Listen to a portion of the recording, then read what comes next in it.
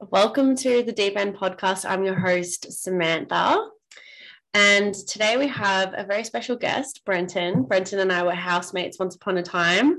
And today we're going to talk about some things that we experienced and spoke about in the house and what we've spoken about behind closed doors. And I'm so excited to have Brenton here. So for those of you who don't know, Brenton Parkes is an Australian actor known for his role in Home and Away and Aussie feature film Chasing Comets. He has also featured in an American feature film, Finally Me, and done a lot of various roles in different films on Stan and whatnot. So I'm really excited to have Brenton here today, and we're going to be talking about something that is very passionate and very close to home for you, Brenton, and something that I'm extremely curious about because of our experience that we had in the green room and the conversations that we've shared in the past. So thank you so much for being here. I really appreciate it. Thanks for having me. Okay, so I want my listeners to hear your story. When you shared your story with me when we first met, I was like, wow, this guy, I don't know if I should believe him or not. Is he talking? Is he speaking the truth? What's going on? So tell me a bit about your history. Well, I guess, in terms of what you're talking about, spiritual, professional, family, what's trying to think what I've shared with you. Okay, so your spiritual experience, you used to be a party boy and that past life, and then you went on a bit of a journey. Yeah, for sure. I guess, growing up, I've been a DJ since I was 13. So it's a very particular, as you can imagine, lifestyle we're literally at parties, every single week. And you get involved with certain people in certain music or substances or whatever that is. And you can kind of get really indulged. There's a lot of big DJs that have got so involved in what they do and they're not even with us anymore, you know what I mean? Because they get so caught up in that world. And I guess I was, brought into that from a young age. But growing up, going to school, I went to a guy's school in Sydney in the city. And I always hated school. I got bullied a lot. In fact, I actually jumped from school to school a couple of times, just kind of running away from that. And I was a little scrawny, picture a little Justin Bieber with a little fringe and like a real cute face, just skinny, whatever. And I could never, I guess, stand up for myself. And I struggled making friends and I got bullied a lot. And, to a point where I was at this particular school and I got stabbed and thrown into lockers. Like it was so weird, like terrible schools. And I mean, I say that like you can never really blame the school because I hear so many stories. I don't know about you, but I hear so many stories of different schools, different behaviors in people. And it kind of happens everywhere, doesn't it?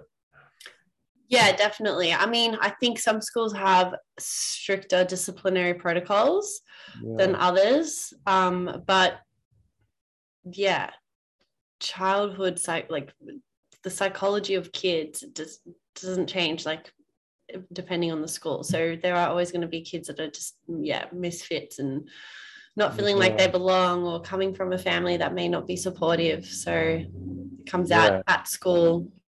No, you're absolutely right. And you kind of think like in the moment I used to think like, oh, when I'm older and big and I get on steroids and I'll beat your ass, I'll smash you when I'm bigger and better. And now I see them like literally in the city and stuff. And I'm like, man, like you just had a terrible upbringing and you were getting bullied at home or with your, you know what I mean? And it all trickles down. And so you just got to forgive. You can't blame anyone. But,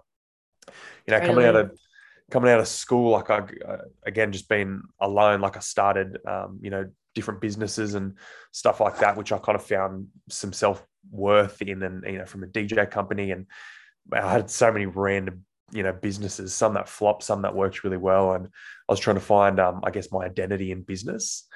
And then I guess, the acting came along and I started going hard in that space. And that's a whole other world from the DJ world. You've got this acting world that's very you got comparison. You've got selfish, it's about me and I'm the performer. And it's this very indulgent world. Again, two different worlds, but very, do you know what I mean? Like it's another version of toxic. And I don't want to, I guess, put a blanket over the whole industry. There's some amazing people, but from majority of what I've seen and experienced, it can definitely get like that. So I guess I was trying to navigate through these different worlds and trying to find, new friends and people that might accept me. And it wasn't until only 6 years ago, I was doing a film in Australia, and I was it wasn't a huge role, but I was playing, funny enough, a church boy like in a Bible scene. And I was like, this is so random. And I did the scene, and the director and writer they were Christians, and they were awesome, like absolutely the most connected people in the world. They're like, they know every single A-list star, and they've worked with everyone, and they're just amazing. Now they're just doing their own things. And after the film, it was in post-production, I was sitting in this cafe in Cronulla, and I guess I was going through my own kind of I had my best mate go to prison and for all this stuff, and I'd run away from my family at this point, and we didn't agree on things, and I just wanted to get out and just not exist and do my own thing. And so I was just searching, and at that time I was reading, The Secret, the book, and worshiping the universe and give me signs and wonders, and just searching for something. I didn't know. I knew there was something out there, and I was just searching for something.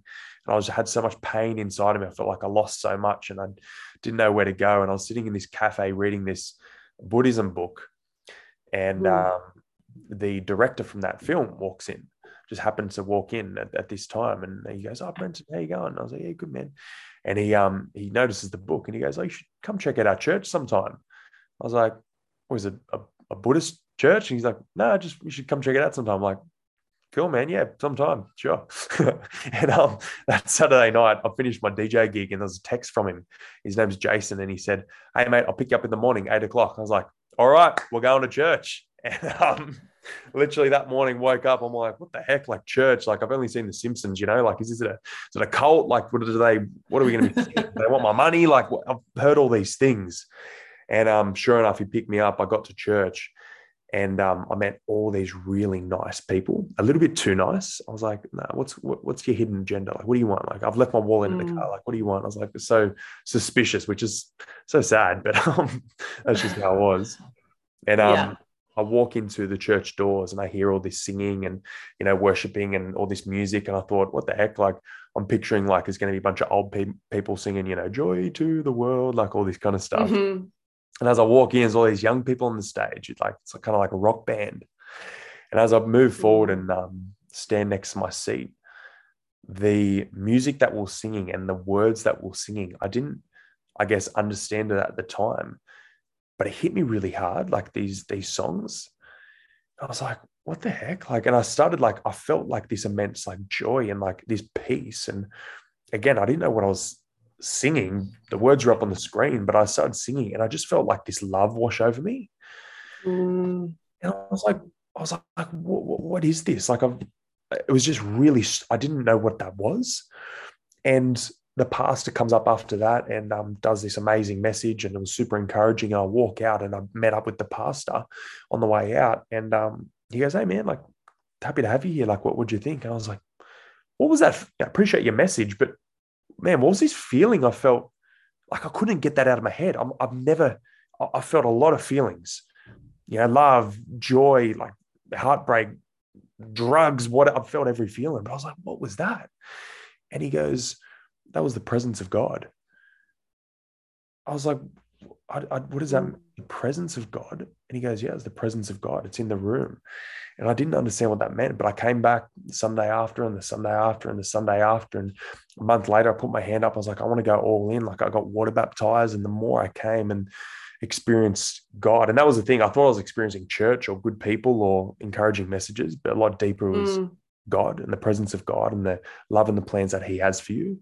It was only until later on I started making commitments in my own life. I'm like, you know what? I'm going to cut all these things that are in my life. I'm going to cut them out, and I'm going to focus on this.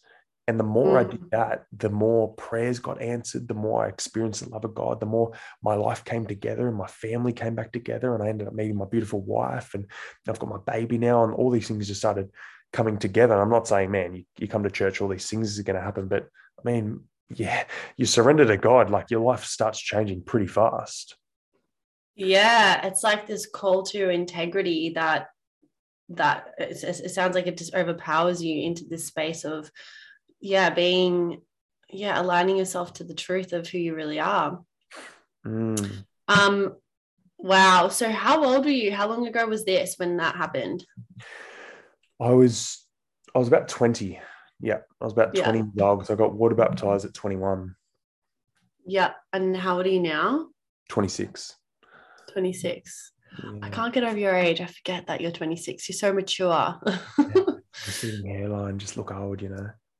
uh, no, I just feel like, yeah. All right, cool. So um that was like the beginning. That was the beginning for you to, that sensation, that feeling. It sounds like peace almost and grace that you experienced, which is not something that a lot of people do get to experience because we numb ourselves out, like you said, partying and everything else. So what is your relationship like with God now? Oh, it's the best it's ever been. And it's just like anything. People think, because I know this is how I used to think, but people think God or church or all these things is just a bunch of, rules and rituals or things you got to follow to think you're a good person or to be a certain person or whatever. But Jesus says it's actually about relationship. It's about relationship with him. And Sam, the more time I spend with you, the stronger our relationship is going to be. You know what I mean? I could make a certain look and you'll know exactly what I'm thinking. I could laugh and you know what I'm like. We're going to be closer. And in the same way, the longer you spend or the more time you spend with Jesus, you read his word, you pray to him, you sit in his presence, you worship him, you thank him, the closer you're going to get with him. And right before, so 2000 years ago, Jesus was crucified and he died, you know what I mean? And he died a gruesome death. Like he was whipped, he was spat on, they put a crown of thorns on his head. He had to carry his own cross, which was the heaviest thing at that time, like literally heavy, but the heaviest burden for your soul. He walked up to this place and died. They nailed him to a cross, and it was this terrible death. And there was a lot of crucifixions at that time, but they crucified him, and he was a rabbi. He was a very respected person in that time. So it was a huge deal. And 3 days later, he literally rose from the dead. And there's over 500 people that witnessed him being alive with the holes in his hand and his feet. And it was radical. And right before he ascended into heaven after this, he was with his disciples, all these people he was mentoring, and he said, I'm leaving you, but I'm leaving you with a gift. And it's the gift of the Holy Spirit. And a lot of this stuff might sound a little bit woo-woo or confusing or whatever, because it took me ages to understand what the Holy Spirit was. But the Holy Spirit is something that lives and dwells upon us. But until you accept Jesus as your savior, it dwells within you. So when you and I prayed that prayer in the green room, you accepted him as your savior, and the Holy Spirit now dwells within you. So the Spirit will lead you. It will guide you. It will convict you when you're going down a wrong path. It's just the most amazing thing in the world. Oh my God. And so they say in the Bible not to use the Lord's name in vain. And I constantly catch myself. So when I was a teenager, I used to pray. My relationship with God was very private, and it was very much late at night, sometimes in the shower, because that's when I was alone. And one of my friends was actually self-abusive, and I was moving through a lot as a teenager, like trying to support her. And I would often turn to God in prayer to receive answers. And it was like I was having a conversation. And there's a book called Conversations with God. Have you heard of it? And I'm curious about your opinion of it, because that I read when I was 15, and that I started my journey in my relationship with God. But and I had a friend of mine whose mum became best friends with my mum, and her dad's a preacher, and so I was always around it. And my mum would go to church with them, so I was always, my grandma was quite religious as well, Greek Orthodox, would pray every day, have her little in Greek they're called ikonas, but just like little Mother Mary candles lit, going around with frankincense around the house. Greek Orthodox is a bit different to Christians. All believing in Christ, it's Christianity, from my understanding. But throughout my 20s, I was conditioned and I disconnected. I lost my connection with that with spirit and with God. And there's so much stigma around the word God. There's so much stigma around Jesus. I believe Jesus lived upon us. I 100% believe in the stories. I believe that there's a lot of metaphors as well. I want to read the Bible, and I've been meaning to start. And you did say read even just a page a day, and that's where I've got to get at. And it's just this like moment in time where we had that moment in the green room, and even when you were speaking and sharing this story, I feel tingles up and down my back and my spine, and I feel a sense of peace wash over me, and I feel a deep reverence for what you're sharing, and also so much presence. So what you're saying is having a visceral, like a very physical effect on me. It's not just, I'm not intellectualizing or conceptualizing what you're sharing. I feel the truth in what you're saying. So when you did that prayer for me and invoked spirit from within, what would you say is a better terminology? I know I'm like not saying it right, but it's just accepting, who Jesus is, and he gives you the Holy Spirit, so it dwells within you now. Yeah. And there's been moments where I have I've just heard the voice. I've just heard this voice come through me, and it's not mine. It's not like my conscience or anything like. It's this voice guiding me and directing me in ways, like when I've doubted myself, or when I've felt really just lost or unsure, or I'm going through my healing processes with my own childhood stuff and the things that I'm experiencing. I just feel so guided. And like when I'm stepping out of alignment, out of my own integrity, it's just this guidance that keeps coming through. And one thing that I really love and resonate with what you said, Brenton, is this relationship. So my relationship with God is going to be different to your relationship with God, which I really love and value, that we can be able to have this conversation and share from our own unique experiences. And I think that, like, for me, I thought I had to do all these things and be all these ways in order to have this relationship.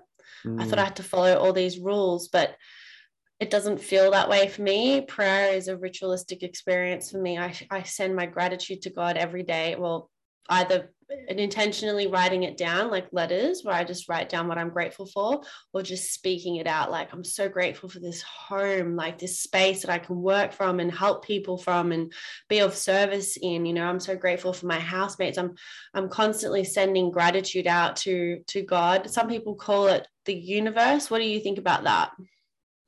I think God is God, and from someone who used to worship the universe, man, I worship everything, like just looking for things. But God is a very specific God, and I think a lot of people worship the universe because it's a God we can control. But God was the creator of the universe.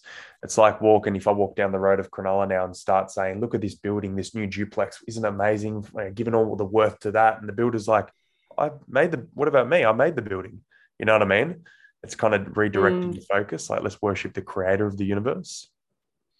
And people do use the word and terminology creator, like with all these different words. I'm curious, like, what do you think about those? What about, instead of the universe, what about creator instead of God? Yeah, well, I mean, that's the same thing, like the universe and God are two different things. The universe is a realm of different what we're in. What we're in. It's the universe. Yeah. You know what I mean? Then there's the creator of the universe, and that's God. So it's the same thing. So that's used a lot in the Bible. Creator, God, the Father. Got a few different names. Yeah. Just having a thought come through. It's like, it's quite, and I think a lot of people have aversions because it's like quite masculine orientated. But it's almost as though like the universe is playing that feminine role because it is creation itself. if we're looking at the marriage and the union, I don't know. This is just me pondering over philosophical ideas here. I'm just like, what do you think? Do you think, like, are you talking about when people say, like, why isn't God a female or something like that? No, I think like, where does the feminine, where does the female fit into it? I mean, there's a lot of, if you read through scripture, if you open your Bible, there's a lot of amazing, female, people in history, like, Mother Teresa, even Mary, the mother of, like, there's a lot of amazing, gosh, what's this book? It's in the Bible. It's like, I don't want to say Estelle, but there's this in the Bible that got anointed. Anyway, there's a lot of, female amazing characters, just as much there is, of men as well. And, I guess there's a lot of, great females throughout scripture. And even in today's age, there's a couple of pastors at my church that are female, and they are anointed, man. Like, they're incredible. So, yeah. Yeah. I've read this book called The Magdalene Manuscript. Now, Magdalene is someone that I'm super curious about, because she was like I guess there was Eve. I don't know the stories. Brenton. I know a little bit. I need to read the Bible. I need to scratch up on my skills. But I'm so curious, because it has had such an influence on the way we've evolved, and Magdalene stands out for me, because I'm curious, like, what do you know about Magdalene? Not too much, to be honest. Like, there's a lot of stories I do know a lot about, and then a lot I don't know a lot about. Yeah. But I think it's like, I think the whole story of, the Bible, it was the original book. It's the only book in the world that has sold the most copies by far. If you look at all the history and science from every evolution book or science-based book or whatever book in the world, it's sold the most copies. It's got the most translations for different languages, etc. It's the book that has been around since the beginning of time, and it talks about the beginning of time. And if you look at the Old Testament right at the start, you look at the Israelites and all these different, because back in these days, there wasn't, Australia and Maldives and like all these different, there was only a couple of different countries with groups of people, right? And, God created Adam and Eve, which then spread. There's a list of who it was spread to and the families and descendants from there. But then it got to a point where people started worshiping different idols, and they would have gold and melt it down to a golden calf and worship the golden calf. And God's like, what are you doing? You know what I mean? And God would bring them back into a line like, no, I am the creator. And then you look through history of the different books and where they kept doing it, whether it was a golden calf or whether it was a statue or this or that, or kings, and all the kings would get praise. And God's like, I gave the king his right. Like, you know what I mean? And it's like, oh yeah, that's history and that's what they used to do. But we still do that today. We worshiping these things sometimes. Sometimes I give this more attention than God. That's so bad. Like, we might worship. For those of you who can't see, Brenton's pointing to his phone. Oh, right. Yes, I forgot. Yeah. My mobile phone. We worship all sorts of stuff nowadays and take the attention away from God, and we don't even realize it. Because I'm not saying I worship my mobile phone. No, I might be on that all day and forget about God, forget about my family, forget about all these, and the phone wins. It's like, what are we doing? Yeah, totally. I'm hearing you on that.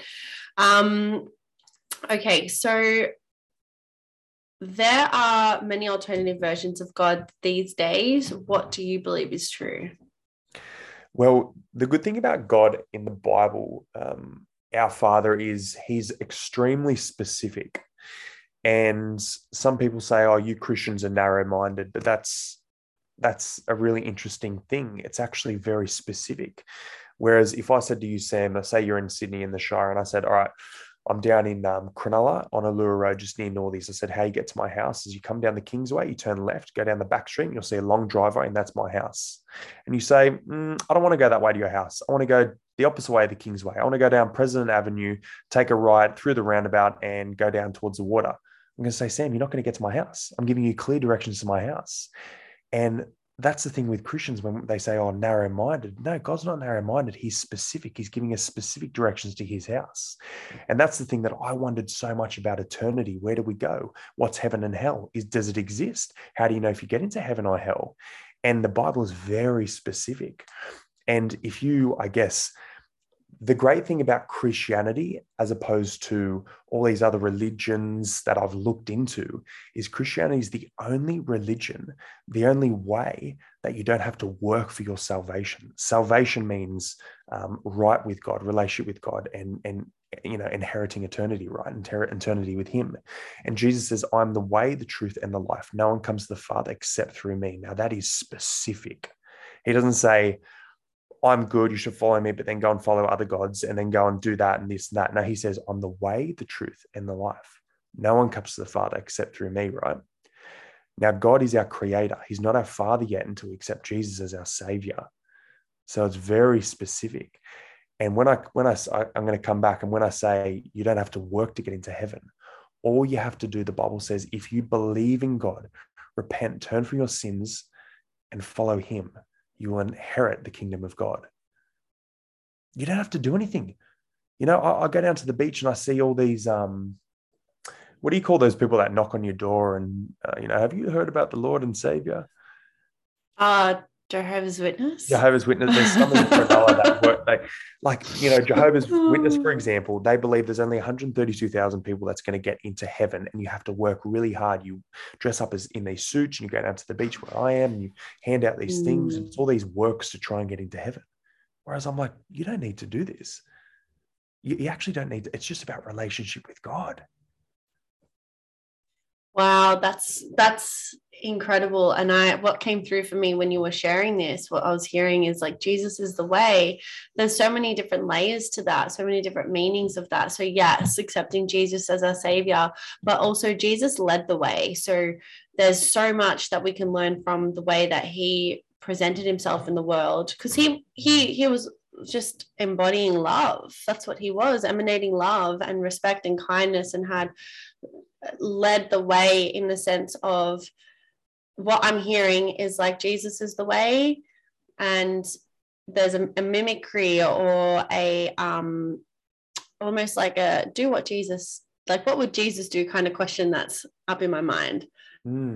Yeah, totally. And you might be thinking, why should I follow Christ? Like, why should I become a Christian? I'm happy living my own life. It's like, well, I used to ask myself the same thing. Like, what is Christianity? Do I have to get a particular haircut? Do I have to attend church every Sunday? Like, what changes? And the biggest thing for me was eternal life, is knowing that I have a place to go after this life, because over 100,000 people die every single day, and we never know when our last days. It's a 1-in-1 chance that we're going to die, and we don't know when that's going to happen. So I want to be guaranteed that I'm going somewhere after this, and not just going to go and die and go to the dust, and to damnation. Like, I want to be promised a mansion in heaven. And the other thing aside from eternity is the way we live now. Like, you, Sam, have the Holy Spirit within you, and some of the fruits of the Spirit is love, joy, peace, patience, kindness, goodness, faithfulness, and self-control. And this is real joy. This is not, I'm at a party and I get on the beers and this is, I'm having a good time joy. This is real joy. There's the peace that you have. This isn't, I used to listen to my meditation app on Headspace, and I listened for 20 minutes. I'd feel really peaceful, and that was great. But then I'd see a bad email and it ruins my day. So this is true peace. This is the peace that stays and dwells within us. That's just two of the fruit. You can literally live with this. You can talk to a God that will guide you. You can have prayers answered between us. I'm not meant to say anything at the moment because they're not saying, like, there is a woman in my church that has cancer in her ovaries, right? And they say for women, a lot of women don't actually, not that men can get cancer in their ovaries, but a lot of women actually don't recover from it. It's a very severe cancer. The other week I was at church, and I'm like, she came to church with her husband, and which is because she's gone through chemo. She's in a lot of pain. I was like, this is amazing. She's here. It's so new to her. And I'm like, screw this, like, screw the message. I got up on the stage and we got the microphone. We started praying as a church over this woman. That was not even 2 weeks ago. I just got a call this morning. She's been completely healed. There is not one cell of cancer in her body. The doctors are shocked. They're actually, I'm telling you, Sam, they're shocked. They're saying, let's run another round of chemo, because it doesn't make sense.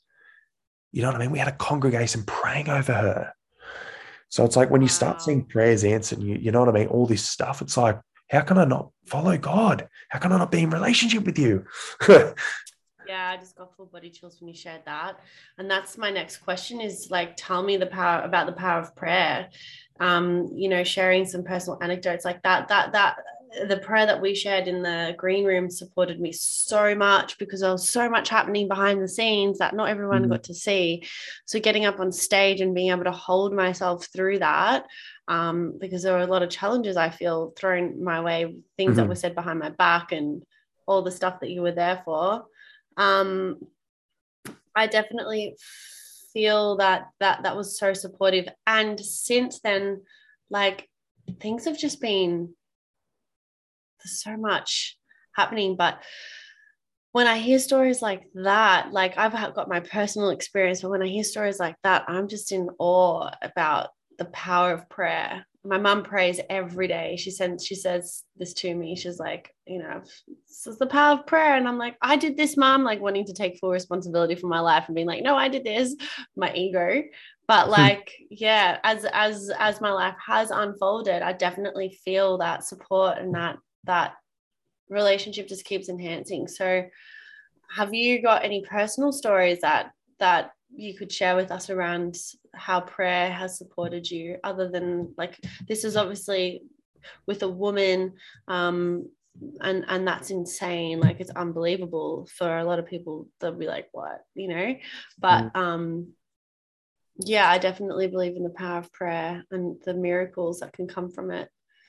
Definitely.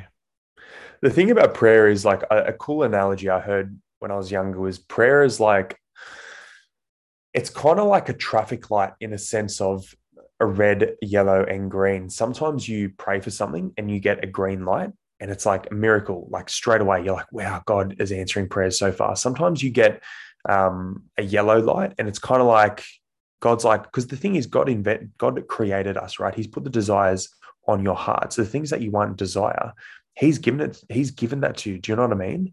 So he wants to give you what you have, but only when you're ready. So there's you might get a yellow light and it's like, I'm impatient. I want these things now. And God's like, you're not ready yet. You're not ready yet. And I know for me, do you remember the show Packed to the Rafters? Yes, I do remember. Oh, I know of it. Yeah. Yeah, it was a big show in Australia. I remember back in the day, I was a teenager and I was so close to getting the lead role on this, right? In the New Young Family. It was going to change my life, right? It was this massive role because that was a big show back in the day. And I got through all these callbacks and got down to me and this little Italian kid that literally looked nothing like me. It was like this short guy, broken arm. And I'm like, all right, they got to pick one of us. And he got the role. And I was so disheartened. I'm like, what? That should have been me. I believe I'm a better actor, whatever. I now look back at that. I'm like, I'm so glad God didn't give me that, because I wasn't, oh my gosh, like I would have, the fame would have gone to my head. I would have blew the money. I was immature. Like, so it's like that yellow light. God wants to give you these things, but when he knows you're ready. And then there's the red light. And that's the thing I love. And that's the thing that really builds your trust, because you might pray for something and get, nah, not happening. And you're like, what? God's, got his headphones on. He's not listening. Why didn't I get that? And then you see later on, you're like, oh, that's why I didn't get that. I don't know if you're praying for a guy or, if I'm praying for, like, you know what I mean? You pray for a thing and then you look back later, I'm so glad I didn't get into that relationship. You know what I mean? I think Yeah. that's a cool way to look at prayer. My experience was like, yeah, I don't know what I was speaking to, but I was not, I wasn't intentionally praying to God at the time. I was just going through this massive spiritual awakening. And it was at the beginning stages of my business. And I was like, I just want overnight success. There were moments where I would pray to God, but it was like moments of despair, when you have, like, you hit rock bottom and you're like, what else is there? So it's really unconscious, unintentional, and unhealthy, because the relationship, like anything, if you go to somebody and you're always seeking to get something and you're not nourishing and nurturing that relationship, like it doesn't feel good asking for something. It doesn't feel clean. It feels really like, from my end, it didn't feel clean if I'm looking back now. But there were moments where I was just like wanting and wanting and wanting this overnight success. And this was like 4 years ago. And I'm like, I get the certification, I start my business, and then I'm like, all right, I'm going to get this many clients straight away, and it's just going to be amazing. And I'm only now just I've created my business and it's at a point where it is sustaining and it's sustainable. And before, the show aired and everything happened, I was going through this massive grieving process because I had this idea of what I thought success was and what it would be. And here I am sitting so humbly with where I'm at and just so proud of, not proud, but accepting of grateful that I didn't have overnight success, because I wouldn't have handled it, not to the quality and the integrity that I want to be showing up with. So yeah, it's moments like these I resonate with what you're saying, where I'm just like, thank you for not giving me what I asked for when I asked for it.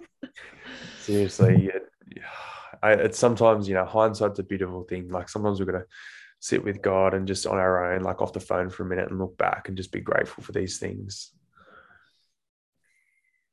And I totally agree with that. Gratitude is everything. So you went from like The Secret, right? The law of attraction, repeating things 40 times or 100 times, writing things down. And I've noticed in the law of attraction and The Secret, because I went deep into that as well, didn't go too deep, but dabbled. There's a lot of stuff that they've pulled from the Bible. Ask and you shall receive. Like, what are some of the things that you notice the overlaps between The Secret and the law of attraction with what you learn and are learning from the Bible? Well, that's just something I can laugh at now, because the more that I've read that many self-help books in my day, and it's only now reading the Bible over the last 5-6 years, I'm like, everything's just from the Bible. Literally, I mean, obviously it was one of the first books, So it's like there's so much stuff pulled from the Bible that, us have just put a spin on it. And again, that's the thing. It's like I see, some Christians now that like believe in this part of the Bible or this part or half, or it's like, there was never, it's you're in or you're out. And it's like, as soon as you start pick and choosing, it's like, man, like imagine I did that with my wife. Like, oh, I only want to see you this parts of the week because I only like that bit about you, but I don't like you in the morning. And when we have our kid, I don't like you then. Or I don't like that belief you have. So imagine if you started like, it's like, no, I'm marrying you, we're it's a covenant. We're all in with each other. So it's funny, it's like when we start trying to be our own God and pick. And that's the thing. You've heard of the 10 Commandments. That's the first commandment to have no other gods but him. That's what he says, have no other gods but me. And some of us don't admit, oh, we've got other gods, but it's like, that's what I said with the mobile phone. It's like, sometimes we can look at ourselves as our own God. Now I'm in control. I did this in my life. But everything, that's the thing. That's why I always try to remember, everything we have comes from God. Everything we have is not greater than God, and everything I do is for God.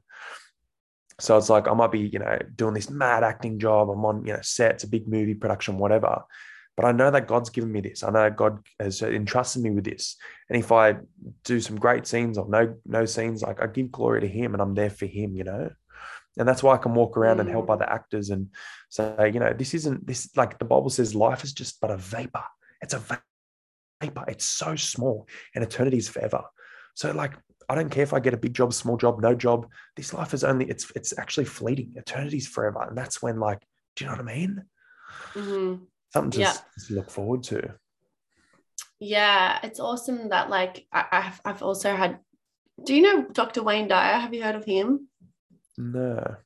He's a spiritual speaker and he does reference the Bible a lot. He's studied theology and studied lots. He's no longer with us, but a lot of his principles and what he taught was a curation of things that came from the Bible that he learned. And then, have you heard of the Tao? Yeah. The Tao and some kind of Buddhist principles, but there were a lot of things where like, yeah, I just really resonated with his body of work because it felt quite integrated. And I'm curious about, with Buddhism, it's not a religion, it's a way of life. So there's some principles in there that are really awesome and beautiful to follow. Do you see any mirroring or parallels between Buddhism and the teachings of the Bible and the principles of the Bible? Totally. Yeah. Like I said, like a lot of the stuff, like there's so many books and even, religions now, and there's a new religion every week. It feels like there's so many different, like, oh my goodness. And you find a lot of the essence of a lot of these, things or ways is from the Bible, but it's again, just man picking and choosing of what they want it to be, and they can sell that to different type of people. So many, like I've read a bunch of books where it's like different theologies. It's like, what? Like this is the essence of the Bible, but just adding and subtracting, you know what I mean? It's like right in the last book of Revelations, which is amazing. So like if you look at Jesus, he had 12 disciples. He actually had almost 100, but he had the main 12, the apostles. And he would, as a rabbi, like he would bring people around and show them a way of life and perform miracles, all these things, and teach them, right? Because that's the thing with Christianity. It's not just about us and for us. You want to like share the good news. And he would walk around with these 12 apostles. And after Jesus went to heaven, it was just the 12 left, right? The 11 left, actually. There was 11 left. And he said, before he gave them the gift of the Holy Spirit, he said, go out and create disciples of all nations, of all people, right? And that's exactly what they did, which is amazing to their credit. They went to different countries and regions and cities, shared the word, casted out demons, performed miracles, did all these things. And at the end, they were all martyred. Do you know what that means? They died for their faith. So there was some gruesome deaths. There was one of them was stabbed with swords. One of them was like died on a hot tin roof being pelted by something. One of them was crucified like Jesus, so died on a cross, nailed him to a cross. There was one that was stoned to death. There was all these terrible deaths. And even Peter, one of the closest ones with Jesus, he was also crucified. But he said, I don't want to be crucified like my Lord and Savior. I'm not worthy of that. He said, crucify me upside down. So all these people died terrible deaths because of their faith, right? They were martyred. And one of them's name was John. And he was one of the ones that lasted the longest. And he was caught in Ephesus, which is in Turkey. And they found him. And how they tried to kill him was they threw his body in a hot cauldron of burning oil. Like you put one finger in, it sizzles. They threw his whole body in a cauldron of it, right? It says he escaped by miracle. Like no one's escaping. No one's, you know what I mean, getting out of that. He escaped by miracle. So God saved him. And I don't know if you heard this expression, every day we wake up, God's not finished with us. I don't know if you heard that expression, but it's so true in a sense of like, God was like, John, I'm not finished with you. Escaped by miracle, went away to the island of Patmos, which is near Greece. And that's where he had a revelation.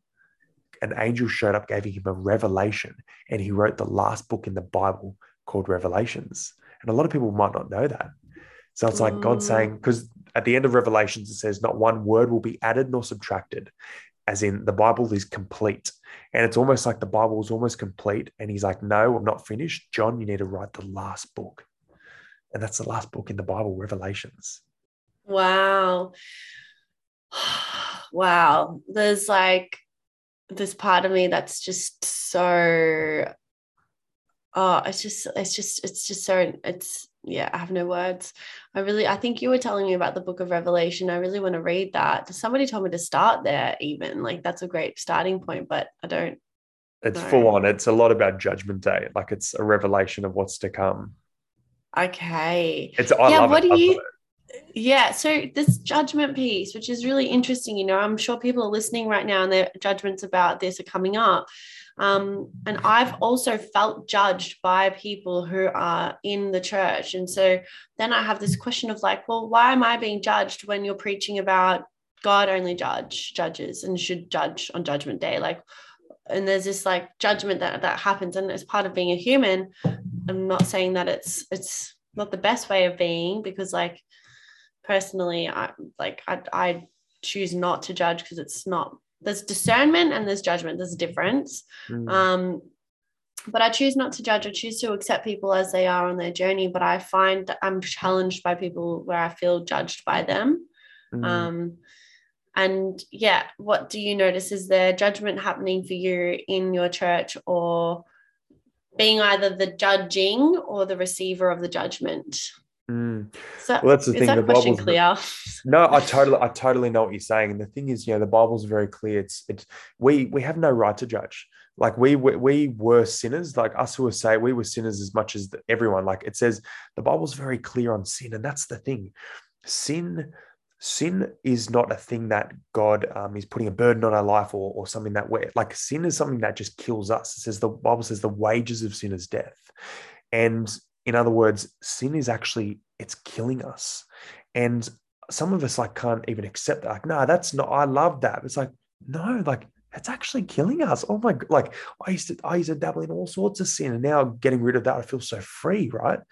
And the thing is, we we have no right to judge because we were once a sinner and now we are saved, right? And if there's people in your church judging you, they have no right. They have no right to judge. And that's the thing. That's the thing when I speak to some people, they're like, oh, Christians are what's the word when you do something but you do it yourself? Like Self-inflicted, hypocritical. Hypocritical. hypocritical. Oh It's yeah, contradicting. hypocritical. And Yep, it's yep, like, yep, yep, yep. and some Christians are hypocritical, and that's not right. That's not how God, Mm, you know what I mm. mean? And unfortunately, the church can get a bad rap for that. Like there was a gym in Cronulla back in the day. It was like a hit class, an F45 type. Anyway, he ended up embezzling all these people's money, and he was a coke dealer, and et cetera, et cetera. The gym went bust. He went to jail. And from this, it was a great gym, great vibe, whatever. But now no one, like, that's gone. But a lot of these people for ages, for years, were off all these hit gyms. Oh, you're all the same. You know what I mean? You're embezzling money. There's Mm, hidden agenda. It's like, no, that was one man in this industry that was yeah. doing wrong. And you can't put a blanket cover over it. So it's like, I met people like, oh, my ex-boyfriend was a Christian, and, he hurt me, and you're all the same. It's like, no, that's not fair. Like, that's not fair. It Like, actually, you know what it sounds like? It sounds like people are getting tested on their faith. yeah. Oh, totally. And it sounds like, you know, I believe that we do get tested. I believe that if we pray for strength, we're not going to be given strength. God's not. And I think this is a story from the Bible, and I'm probably butchering it, so you have to correct me. But it's like sending out a prayer for strength or confidence or, support. We don't just get strength, we get an opportunity to work that muscle and build that strength. Yeah. So the 7 deadly sins: pride, greed, lust, envy, gluttony, wrath, and sloth. Okay. I've never heard of it. I mean, it sounds right. I've never heard of this, the 7 deadly sins. Sorry, they may not be deadly. It just may, yeah. They're basically, have you heard of the movie Seven with Brad Pitt? I've Yeah, watched I it. haven't seen it. I haven't seen it, but yeah, I've heard of it. It's really full on. It's cool. It's great. I like it. I like a little psychological thriller. It's great because it's all about the 7 sins. Anyway, Cool. this is Roman Catholic theology. I'm just pulling it up on Google. I've associated it with as the 7 deadly sin. So it's, but you've heard of them though, like pride, greed, lust, envy, gluttony, wrath, and sloth. You know what they are. Yeah. Yeah, and like that makes sense to me. Like, what does pride do? It brings out our ego. It creates a superiority complex, makes us feel as though we're better than other people. Greed is just like, um, it's poisonous. Greed is poisonous. It brings out a really poisonous side of ourselves. Same with lust. Lust is temptation. My interpretation of the Adam and Eve story with the forbidden fruit is the temptation of what is forbidden. And a lot of people, who are unfaithful or feeling tempted by eating that thing that they know isn't best for them, or doing that thing, or inducing or indulging in that substance that they know isn't going to be good for their bodies. We've all done it. I've done it. Not everybody has, but we do these things. This lust, it doesn't necessarily need to be a relational thing. It's that temptation. That's how I interpret it. And envy brings out this. I'm here for it. Like, I'm here for this, like these sins, gluttony. I can totally own that. I've had gluttonous experiences and overeating, what that does to my body and what that does to my vessel. It's just not treating myself with respect. And also over consuming food. What is, I'm sure you've got the explanation for each one. You'll probably do a better job than me. But yeah, I love that these are foundational points of reference. It's interesting that, these are sins and they kill us, and it's true. Yeah. I feel the truth in that. Yeah, and you know what the scary thing is? Like a lot of the time, like if we're honest, like Paul the apostle, who writes a lot of the letters in the New Testament of the Bible, he writes to this church and he goes, my flesh, like I love sin, I love it, like my body loves it, but Yeah. I don't want to. And he's just being honest, like, with the temptation, lustful, thoughts you were just talking about. It's like our body is like, it can love it, but we know it's not good for us. And that's why in Ephesians 15, Paul writes, you have to walk with the Spirit. You have to walk with the Spirit, because the Holy Spirit that lives inside you and me, it gives you discernment, and it convicts you. And that's why, like, when you fall into this sin, you feel it's wrong, you know what I mean, it's like if you're stealing or doing, it's wrong, but sometimes we like it. So it's the more we have relationship with God Yeah. and walk with the Spirit, have devotional life, so read and pray, and the less we will be tempted to fall into sin. Yeah. What I'm hearing and what I've heard from the get-go is this piece around integrity. And being in integrity is respect, reverence for yourself and for others. And you're not going to get that when you're in the sinful space of wrath or feeling envious of others or gluttonous. Like, all these sins do lead to death, whether it is metaphorical or physical. But I think about wrath, for example, and having that reside within me. What does that do to my actual physical being angry all the time and feeling, or not all the time, but feeling that creates stress, and stress is the biggest killer. Sloth, how my life would not be what it is if I was just being a sloth all the time. I would not be living, and that kills us too. It kills us kills out everything, not just sloth, but all of them. So I'm really hearing you with this. And it's kind of like pulling all the pieces together, because I'm reflecting on my own experiences in my personal development and spiritual journey, and I feel so guided by Spirit. It's insane. It's like unbelievable. It's just like this voice is so loud for me, and it is this connection to love. Like, love is my love is everything for me. Love is why I do what I do. I help heal people in their relationships because of love. That's the force to be reckoned with. There's stuff coming up for me around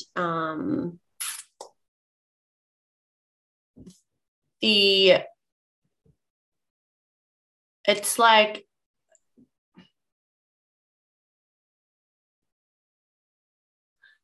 this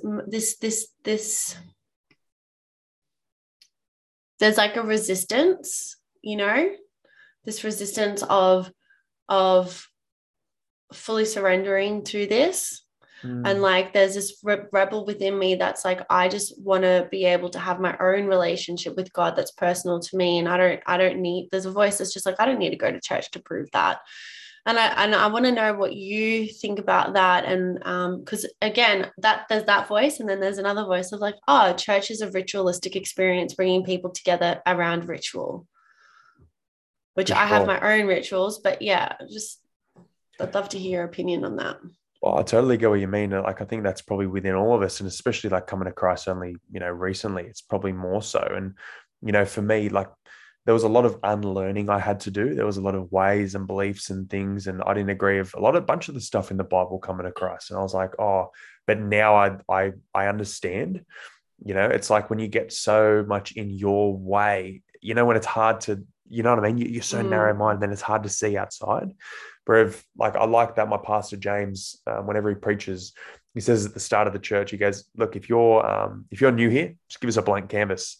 And it's kind of like you give yourself a blank canvas and then you can see again. You're like, interest. I didn't think about it that way. I wasn't open to this or that. It's very interesting. But look, it doesn't say anywhere in the Bible, if you don't go to church, you have no relationship with God, or you're going to hell or anything like that. But it's just wisdom. And it's like, there's stuff that, like, if I was really isolated or secluded or living on my own, didn't have friends, whatever, even though your relationship with God is personal and you can still have it, it's just harder.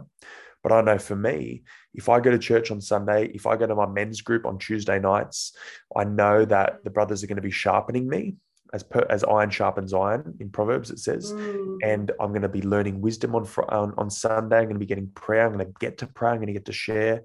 So there's just wisdom in all these things. So again, it doesn't say you need and must and this, but it's just like, why wouldn't you? Why wouldn't you want to get around? You know what I mean? Yeah. I totally understand that voice. That's like, oh, I don't want to. Yeah. Maybe it is a surrender thing. Maybe it's like, maybe do I need to surrender that? Like, I don't know. Yeah. So with your men's group, are you in men's group with people from your church, or is it people who are just from all walks of life?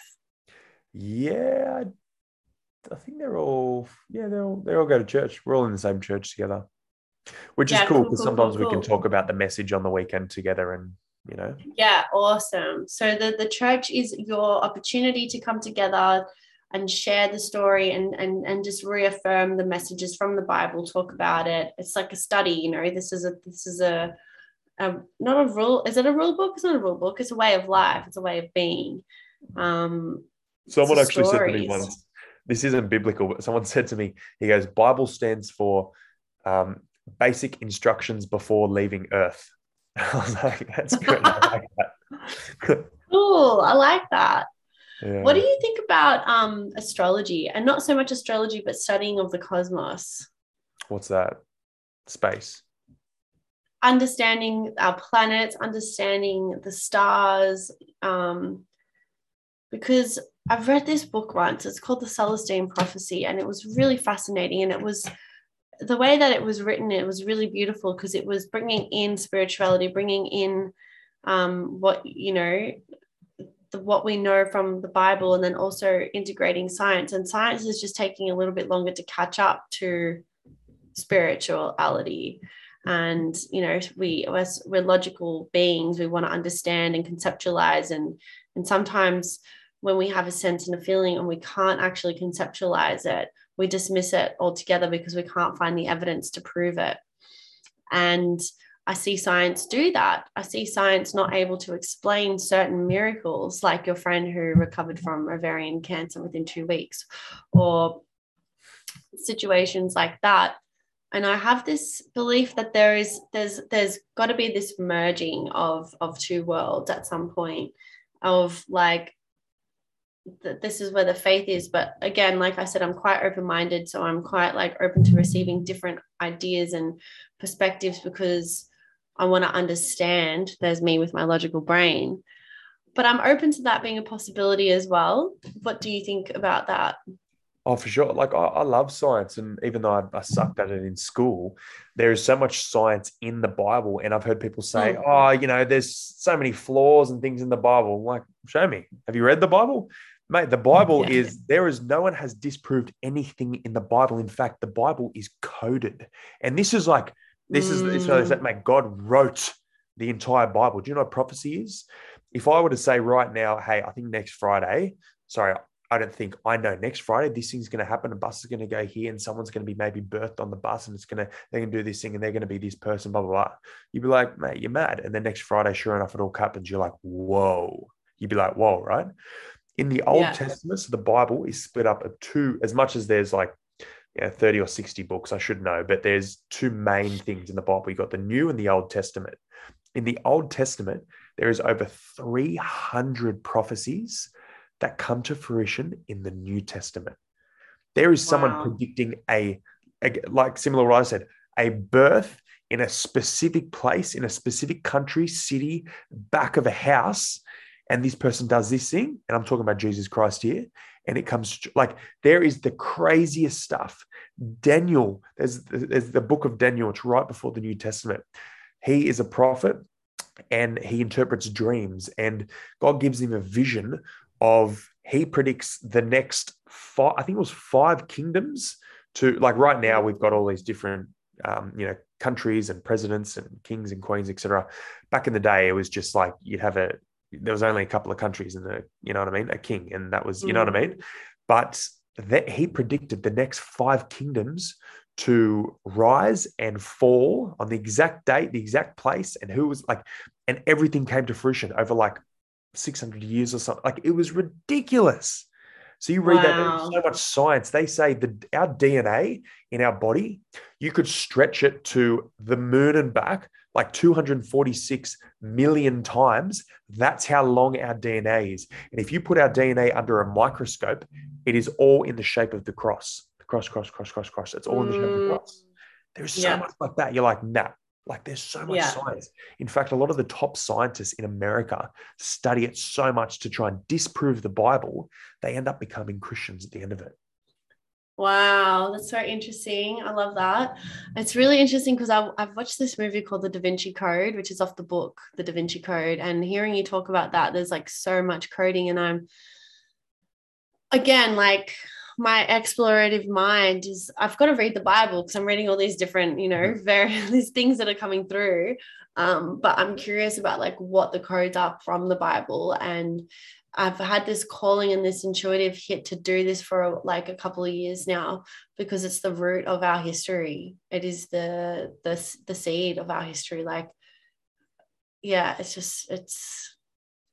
think it would help me a lot with my work as well and understanding relational aspects and experiences that we have within our relationships these days.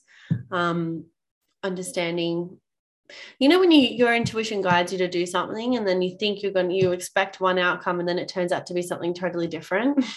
Oh, yeah. Yeah, it's like, oh, okay, cool. That's the lesson I needed to learn. And that's why I was being guided into doing that. Yeah. Okay. Well, we've covered a lot today. Is there anything else you want to add? I mean, like it's been quite focused and orientated towards your experience and journey with God and Jesus and the church.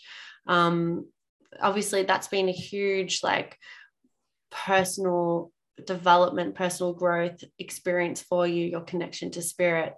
And I really appreciate your vulnerability and able to share all of this. And I'm sure it doesn't feel vulnerable for you anymore, but it is, it's a very intimate part of yourself to share on a public platform. So I really appreciate that. Thank you. Is there anything you'd like to add? I guess I'd love to, if there's anyone listening, watching, etc., and you're thinking, why would a perfect God love me when I'm not perfect or I've done this, or, you don't know what I've been through or you don't know what I've seen or experienced. And all I can say is God loves you and God is love. It says that in the word, God is love, and he will leave the 99 for you. And if you just take one step, he'll take 99 to meet you where you're at. That's the good thing about God. You don't have to perfect yourself and prefabricate yourself and come to the Lord. It's like he'll meet you where you're at.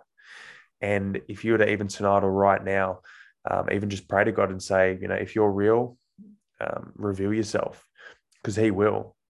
And anyone can talk you into going to church. That just means you can be talked out of it. But until you have a real experience with God, you can't be talked out of an experience. So I'd love to pray even right now for anyone listening, just to even just experience the love and the power of God and what he has for you, because he knows you by name. He knows every hair on your head.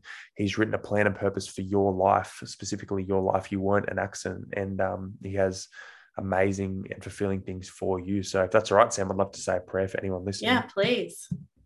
All right, Lord, we just thank you so much for just the fact that we can just come before you and submit to you and come to know you, Lord. And we just pray for anyone that's listening to this right now, God, that you can just reveal yourself to them, that you can just shine your perfect love on them, Lord. And we know in the Bible it says perfect love casts out all fear. So we just pray for anyone that might be feeling anxious or have fear or doubts or questions or any negative thoughts or any anything like this, Lord, that they can just lay it on the line and that you can just reveal yourself and answer it for them, God. And we just pray for just the Holy Spirit to just dwell in these people, God, that we can even just dwell inside of us, Lord, that you can just show us the perfect path for our own life, God, that you can just guide our footsteps, that you can be the lamp at our feet, God, and you can just point us towards eternal life with you. So we just thank you for your presence. We thank you for who you are. We thank you that you love us. We thank you that you died on the cross for us, God, and you sent your one and only Son, Jesus Christ, to die for us and give us eternal life. So we just thank you for who you are and what you have for us. In Jesus' name, amen. Amen. Thank you so much. I feel like, so at peace. And I appreciate your time and energy in sharing your story. Thank you, Brenton. Yeah, thanks for having me. Thanks. Okay, for those of you listening, if you have any questions, you can find Brenton on Instagram. What's your Instagram handle? Just my name, Brenton Parkes.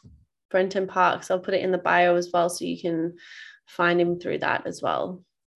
And you'll listen to me next episode. Talk to you then. See you soon.